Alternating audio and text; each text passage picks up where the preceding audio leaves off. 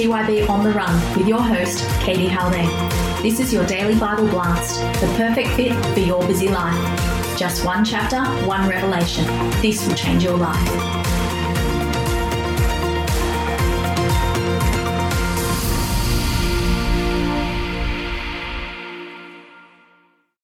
Hi, TYB On The Run. Well, welcome to Exodus 3, and I'm not going to get as excited this time around, but I actually cannot promise that because I'm loving studying Exodus.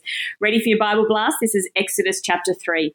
Now Moses was tending the flock of Jethro, his father-in-law, the priest of Midian, and he led the flock to the far side of the wilderness and came to Horeb, the mountain of God. There the angel of the Lord appeared to him in flames of fire from within a bush. Moses saw that though the bush was on fire, it did not burn up. So Moses thought, I'll go over and see this strange sight, why the bush does not burn up. When the Lord saw that he had gone over to look, God called to him from within the bush, Moses, Moses. And Moses said, Here I am. Do not come any closer, God said. Take off your sandals, for the place where you are standing is holy ground. Then he said, I am the God of your father, the God of Abraham, the God of Isaac, the God of Jacob. At this, Moses hid his face because he was afraid to look at God.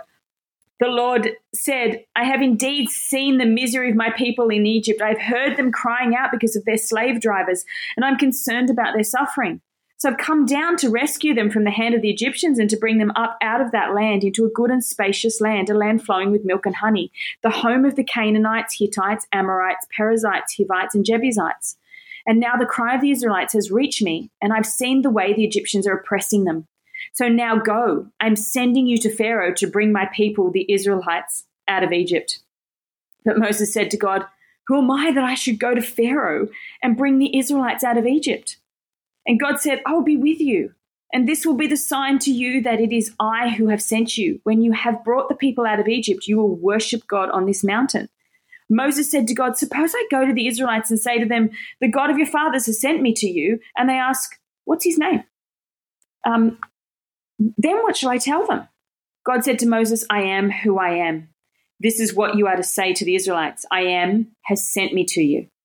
God also said to Moses, Say to the Israelites, the Lord, the God of your fathers, the God of Abraham, the God of Isaac, and the God of Jacob has sent me to you.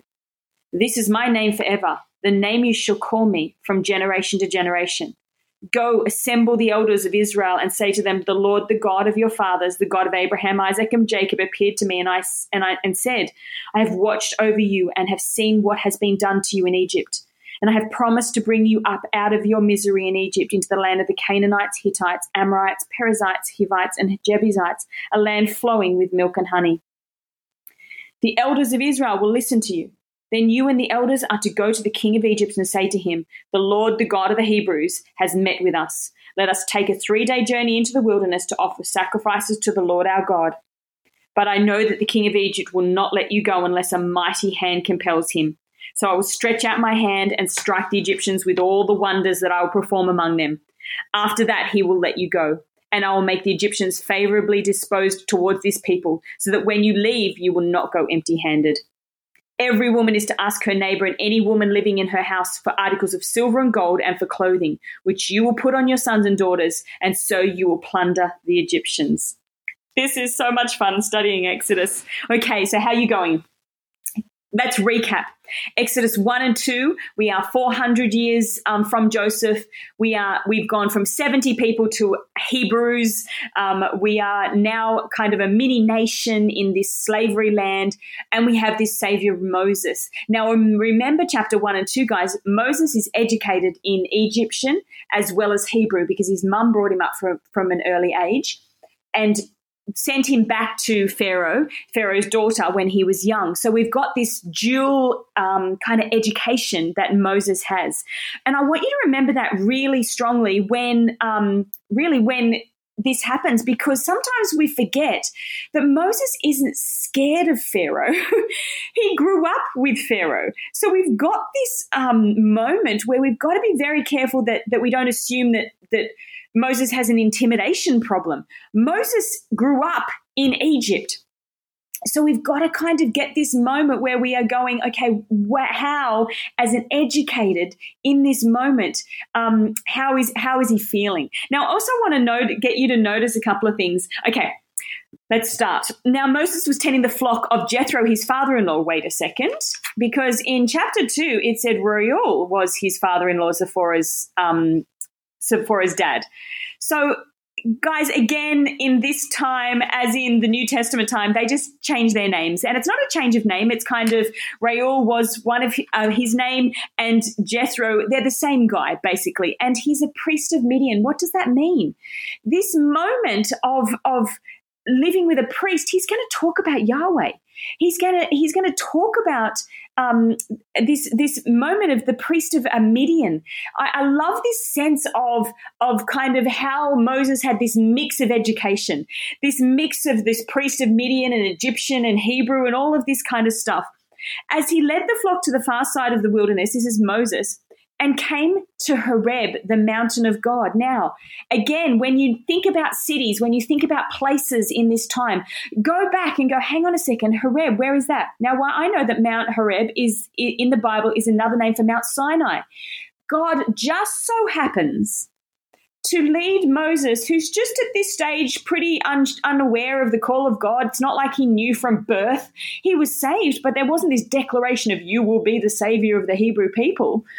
That he kind of is just at this moment where he's just in this lifestyle and he's tending the flock, and he gets led to Mount Sinai, the mountain where the Hebrew people entered into the very covenant that he is about to enforce. The very moment and it's actually the mountain that after Egypt, the escape from Egypt, that he leads them back to. It's where he gets the 10 Commandments later. It's where he gets the laws and the regulations. So this is very significant moment. I love this. There, the angel of the Lord appeared to him in flames of fire. Again, the supernatural encounter is so normal in the Bible. It's not like then all of a sudden out of character an angel appeared. It's not. It's like, oh, there the angel of the Lord appeared to him in the flames of fire. Now, the angel of the Lord here, guys, isn't just your average Joe angel. We know this because of the way he speaks with authority. He speaks with an I. He doesn't speak with when he declares the Lord said, it's I, not the Lord says. So we know that this is the angel of the Lord, as in what? This is God himself speaking to Moses. It's not a messenger of God, it's God himself. And he appears in flames of fire from within a bush. Oh, my brain is just going crazy because then I think forward to the flames of fire at Pentecost, but let's not go there. These flames of fire, Moses saw that though the bush was on fire, it did not burn up. Very unusual for these bushes, because these bushes were full of oils that just burnt up in a second. And for this, it's not unusual for the bush to burn. It's unusual for the bush to continue to burn and not burn up. So Moses thought, I'll go over and see this strange sight. Why does that bush over there not burn up? It's not that there was, unusual about the fire. What it was the fire was continuous. The fire was this symbol of the fire of God. It's so beautiful. When the Lord saw that he'd gone over to look, God called to him from within the bush. So God's in the bush and he says, Moses, Moses. And Moses says, here I am. Oh, what a reply. It's not like, what? The bush is talking to me. It's this beautiful moment of Moses's kind of openness to the supernatural ways of God. Do not come any closer, God said. Take off your sandals. There's this declaration, just like the prophet Isaiah had a revelation of holiness. We have this same Isaiah moment in this moment here. The first revelation that Moses gets of God is his holiness. Take off your sandals, for the place where you're standing is holy ground. In other words, you're having an encounter. Why? Because Moses is very familiar with gods. Moses is very familiar with the Egyptian gods. He's probably a little familiar with the Hebrew God Yahweh. But this is this encounter where you are having an encounter, not just with a little g God, you are having an encounter with the God. I am the God of your father, the God of Abraham, the God of Isaac, and the God of Jacob. So he's saying, I am not one of your Egyptian gods, I am your Hebrew God. At this, Moses hid his face because he was afraid to look at God. He knows the holiness of God. Just like Isaiah says, woe, I am a man of unclean lips. Moses, in this moment, says, I need to hide my face from God because, you are so holy, so majestic, so incredible.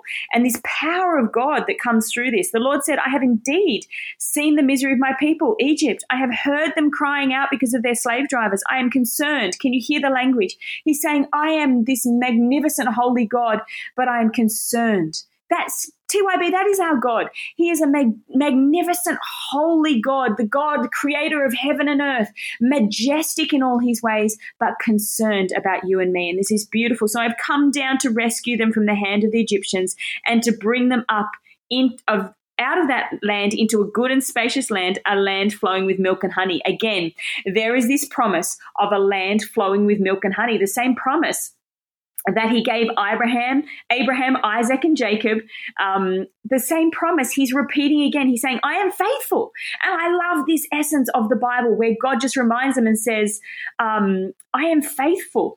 Over and over again, I am faithful. And it's not like I've got a new commandment I'm giving you.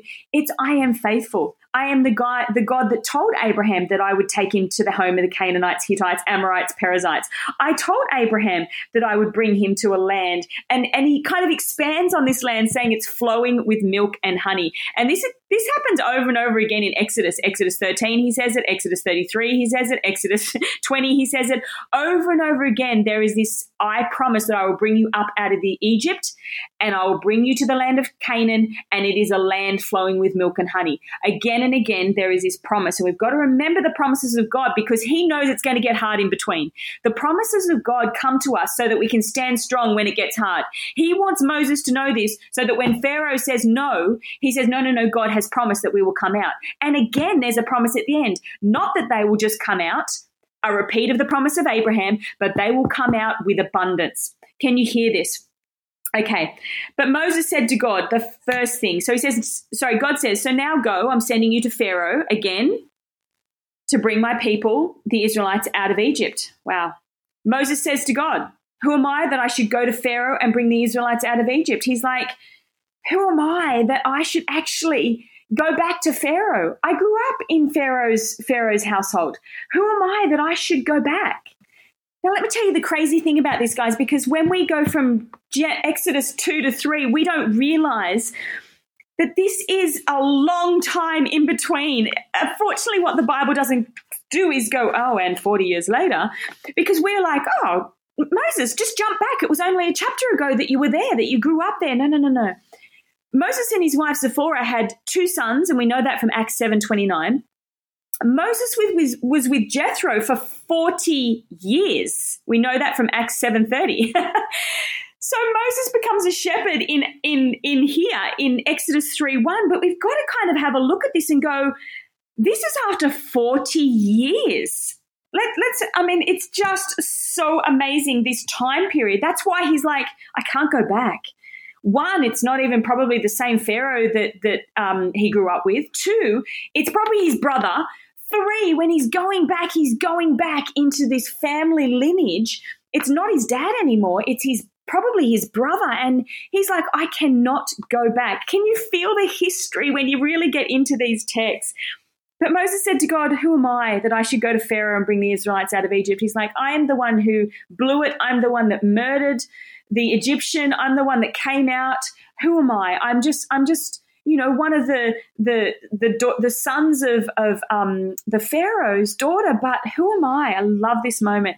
There's a moment in your life where God calls you, and just like Isaiah, just like all the prophets, who am I?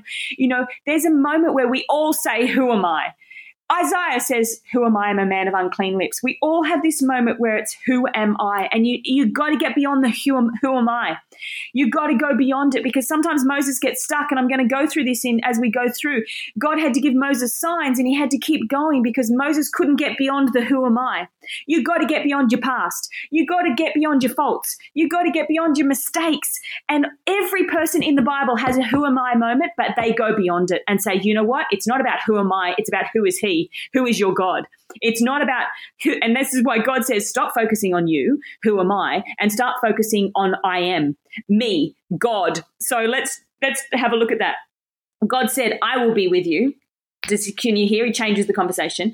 And this will be the sign to you that it is I who have sent you. When you have brought the people out of Egypt, you will worship God on this mountain. And he does that. This is Mount Sinai. Oh, so cool. Moses said to God, suppose I go to the Israelites and say to them, the God of your fathers has sent me to you. And they ask me, what is his name?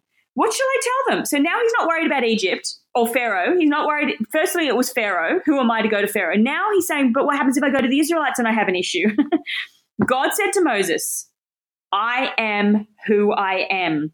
This is what you are to say to the Israelites. I am has sent you. Can you hear the reversal? Moses says, who am I? God says, I am. And sometimes in our life, actually, there is going to be a moment in your life where God is going to call you to do something that's going to take bravery. He's going to call you to do something where you feel completely inadequate, and your focus, your immediate reaction will be, who am I? But you've got to flick a switch in your brain and say, it's not about who am I, it's about that I am.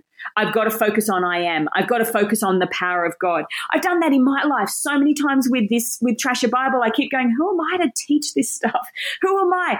And God keeps reminding me of these moments in the Bible and saying, Katie, get beyond that and know that I am. So God also said to Moses, say to the Israelites, the God of your fathers, again, he's reminding him of his power. The God of Abraham, the God of Isaac, the God of Jacob has sent you. This is my name forever, the name you shall call me from generation to generation. Why? Because this name I am is significant throughout the rest of the Bible. God reveals himself in his names in the Old Testament, and he says this name I am is significant.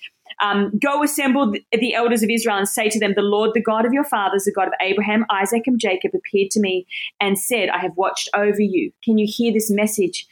He's concerned and have seen what has been done to you. I have promised. God is faithful to his promise to bring you up out of your misery into Egypt. See, what they were supposed to do in slavery was go, you know what? Abraham, Genesis says that God is going to bring us up out of this, and he had to remind them of the promise. The elders of Israel will listen to you, Moses. Then you and the elders are to go to the king of Egypt and say to him, the Lord, the God of the Hebrews, has met with us. Let us make 3-day journey and go and worship him.